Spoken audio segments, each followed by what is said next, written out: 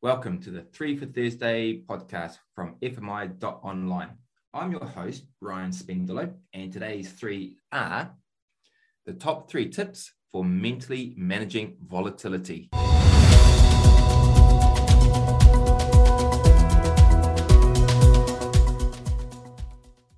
All right, welcome back, everybody. I'm really happy this week. My friend, Jeff Valla, is joining us again. Jeff, welcome back. You've been on the podcast before. I have, yes. Thanks, Ryan. I'm surprised I got invited back, but I feel privileged to be here. Well, you know, it was Australia Day week this week, and I thought, why not have an Australian on the podcast? Even though this podcast might not go out this week, it was still on my mind to have you on again, because last time we were on, I really enjoyed the conversation because you're somebody that I've talked to a lot about the markets. You have a full-time career, which is not involved with the financial markets, but your full-time job allows you to spend a lot of time researching, following the financial markets and managing your own fairly meaty portfolio. Is that right? Yep, that's true. Yeah, it's COVID over the last couple of years has given me a fair amount of time to spend looking at my portfolio whilst my primary job was taking a bit of a hiatus. Mm-hmm. Okay. So one of the few people around that have got some big benefits out of COVID then, perhaps. Not that there's too many in your other job, but my other job has suffered poorly, but we try and make ends meet with the investing in between time. Well, there's a little analogy for diversification then. So what we bumped into each other during the week, didn't we? And we tossed around a few ideas about what we could use as a topic this week. And we came up with the top 3 tips or your top 3 tips from your experience on how to mentally manage volatility. What's going on in the markets right now that kind of spurred us to think about this particular topic? Well, it is a really relevant subject right now. We're in basically the last week of February. So if anyone listening to this podcast, last week of January. Sorry, January. Yeah, the other years already getting away from me.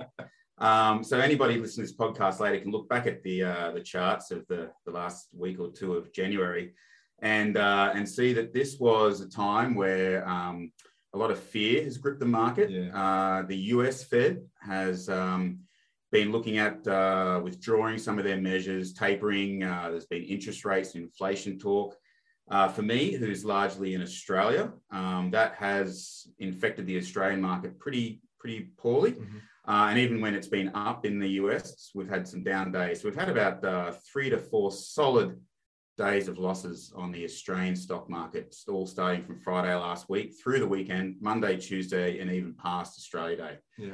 So it's pretty brutal to look at for some people, and for some people who are only new to this investing game, it may be their first big backward steps, especially if they got into it just at the start of COVID, and have kind of built their positions throughout the time of COVID. This is probably one of the biggest corrections they may have seen. So might have some people having second thoughts. Or feeling a bit of fear for the first time of, have they done something wrong? Yeah, for sure. I mean, it's just an incredible time to be in the financial markets. An incredible bull run in the equity markets, underpinned, as you say, by this flood of liquidity from central banks to help keep the economy moving while we deal with these unprecedented macro themes and what have you.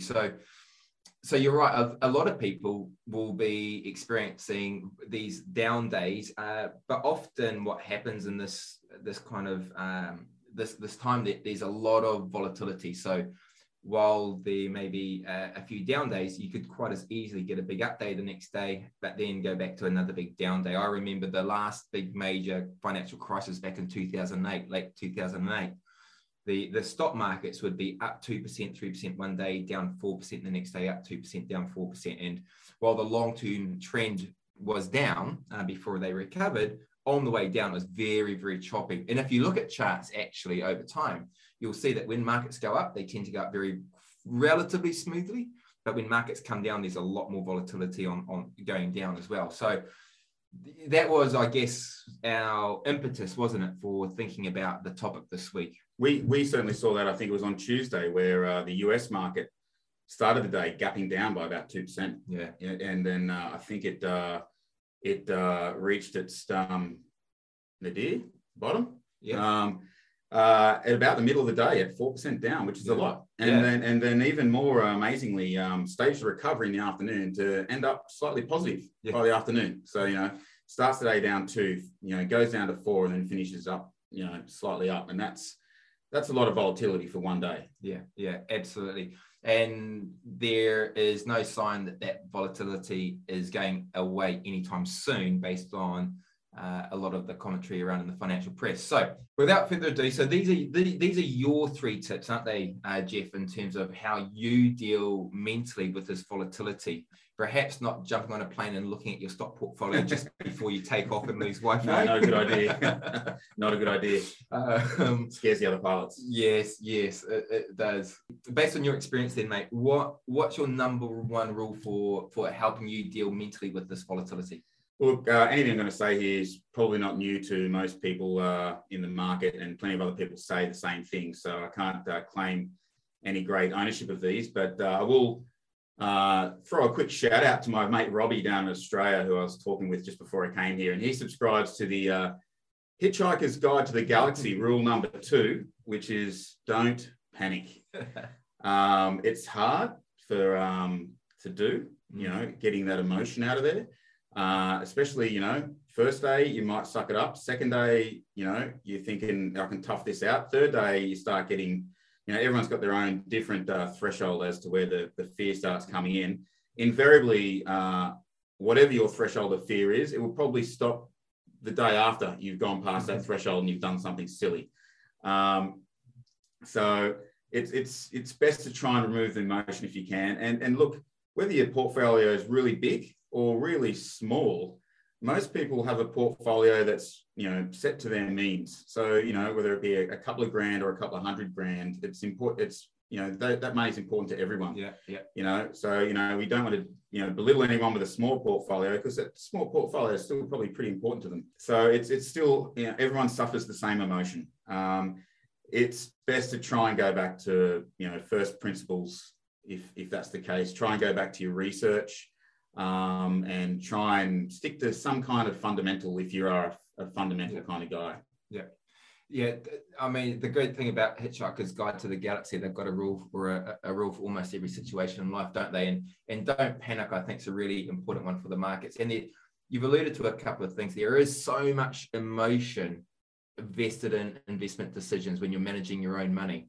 And that's born a whole field of research, that very idea. That we're emotional people and it's hard to remove emotions from investment decisions. That's what, essentially behavioral finance, is really all about. And there's some interesting things from behavioral finance. The fact that we tend to feel losses twice as intensely as we feel an equivalent gain. So the markets is up 5%, we're pretty happy. Markets go down 5%, we're really unhappy, and we really feel that. It's how casinos make their money. Everyone leaves when they're losing. Yeah. Few people leave when they're winning. Yeah, exactly right. Not that we're suggesting that the financial markets are a casino, but at the moment they probably feel like that to a lot of people. So, and a lot of professional traders, a lot of the traders that are sitting on trading desks and asset managers or in the big global investment banks, they spend a lot of time that they go through a lot of training. They put a lot of effort into removing any emotion from their investment decisions. And a lot of risk management for traders is all about removing emotion. So don't panic. Try to remove the emotion from the situation. I think it's a really, really top tip for people. All right, Jeff, that's a pretty good start. What's your number 2 tip? Well, number 2 follows straight from number 1, which is, kind of alluded to, which is going back to your research. Is your, as this is all happening, is your macro view of the market and the world still good? Or has that fundamentally changed? Has something you've just become aware of changed that around?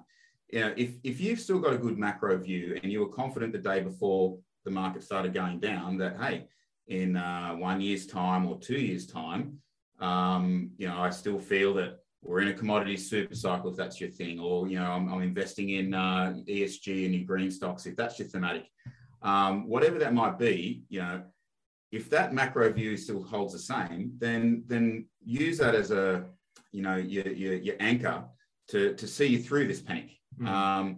You know, your research hopefully tells you that, hey, this is just a blip or a correction. Yeah. Your macro research, your macro feeling might also go, hey, yeah, we do know that the Fed or the RBA is going to put up interest rates. I believe that will have this much of an effect.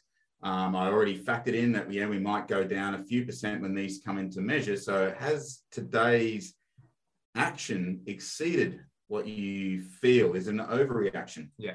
You know, and if that's the case, you might gain a little bit of confidence going, hey, you know, it might be fine next week or the week after my macro view. If your macro view was very pessimistic beforehand, then, you know, arguably you probably should have acted on it before. Exactly. Yeah. So yeah, that might lead you to make, you know, regretting a decision that you hadn't acted on. But we're talking about ways to mentally deal with your volatility. So hopefully you keep doing your reading. I do a lot of reading, and hopefully, you know, and of course, a lot of reading is contradictory. So I do have 10 contradictory thoughts in my head at any one time, probably more.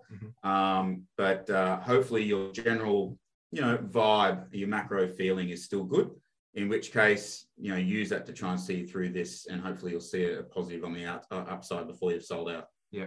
Yeah, that's a really good point. If you are a longer term equity investor, and I guess we should caveat this a little bit to say that you have a longer term. I'm not a day trader. Yeah. I'm not a day trader. Yeah. And so if you were a day trader, you will be approaching this a little bit differently. And if you were a day trader, you're probably quite happy at the moment for some volatility, because day traders like volatility. Day traders use volatility as an opportunity to trade.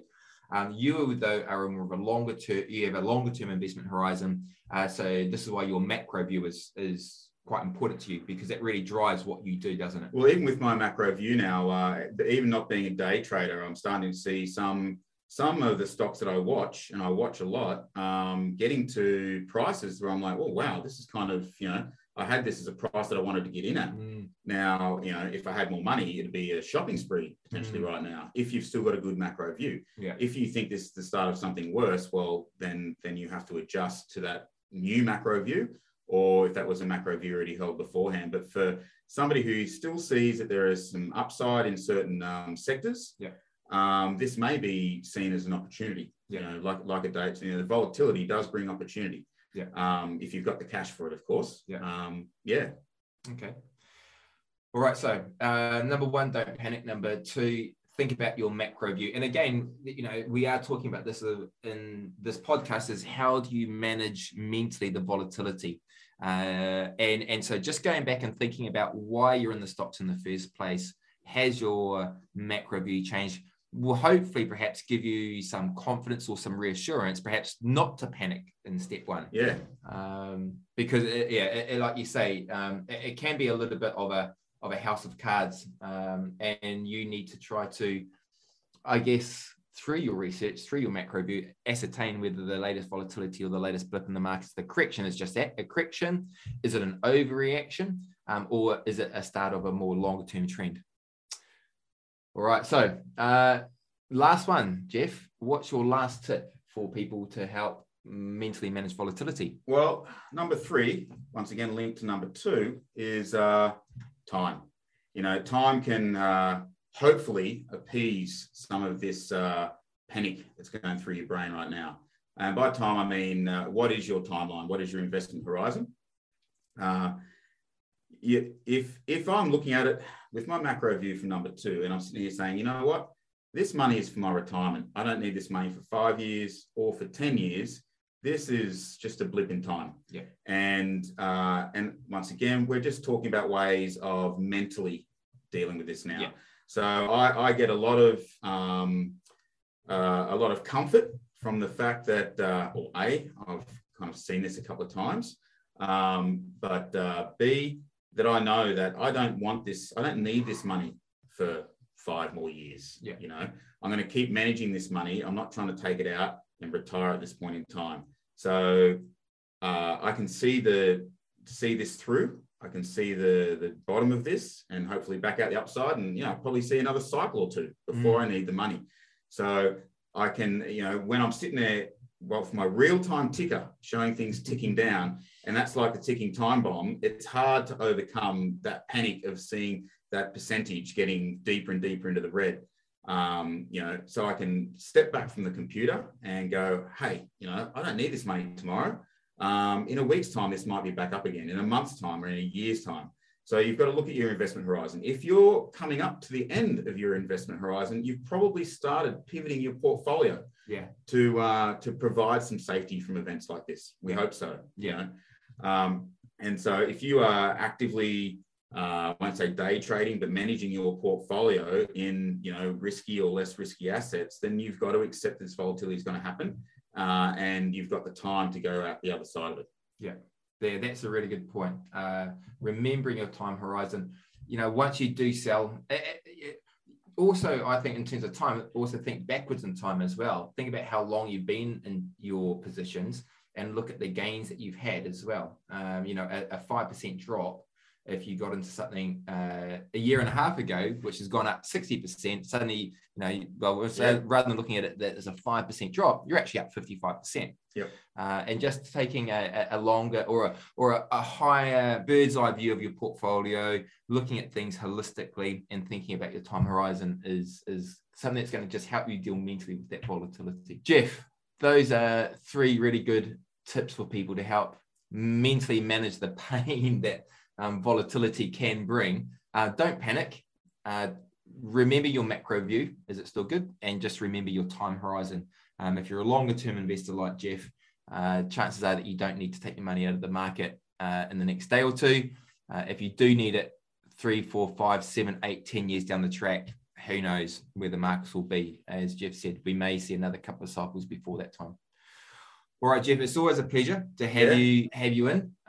I would be interested to have you in again sometime soon and maybe get your predictions about what's going to happen. I like the way you mentioned earlier on that we can go back in time and see look back at the volatility charts at this time and see perhaps in 6 months' time how volatile this period actually was and did we recover. But what I'd be quite interested to do is get your predictions down on paper and say, look back at them at the end of the year. Yeah, I don't know if I want to be held to account for that. I'd rather lose the money and not tell anybody about it. So let's keep that. I keep the losses a secret from my wife. Yeah, so she doesn't know what we could have had. Yeah, it's best. I only brag about the wins. Keep the losses. You're one of these great fishermen that tells us everybody about the big fish that you caught and never about the 6 months that you spent out on the boat not catching a thing. All right, Jeff. Hey, it's been an absolute pleasure again, mate. Take care, and we'll have you on again soon. To everybody else, thanks very much for listening. Remember, you can help us out by subscribing, rating our podcast.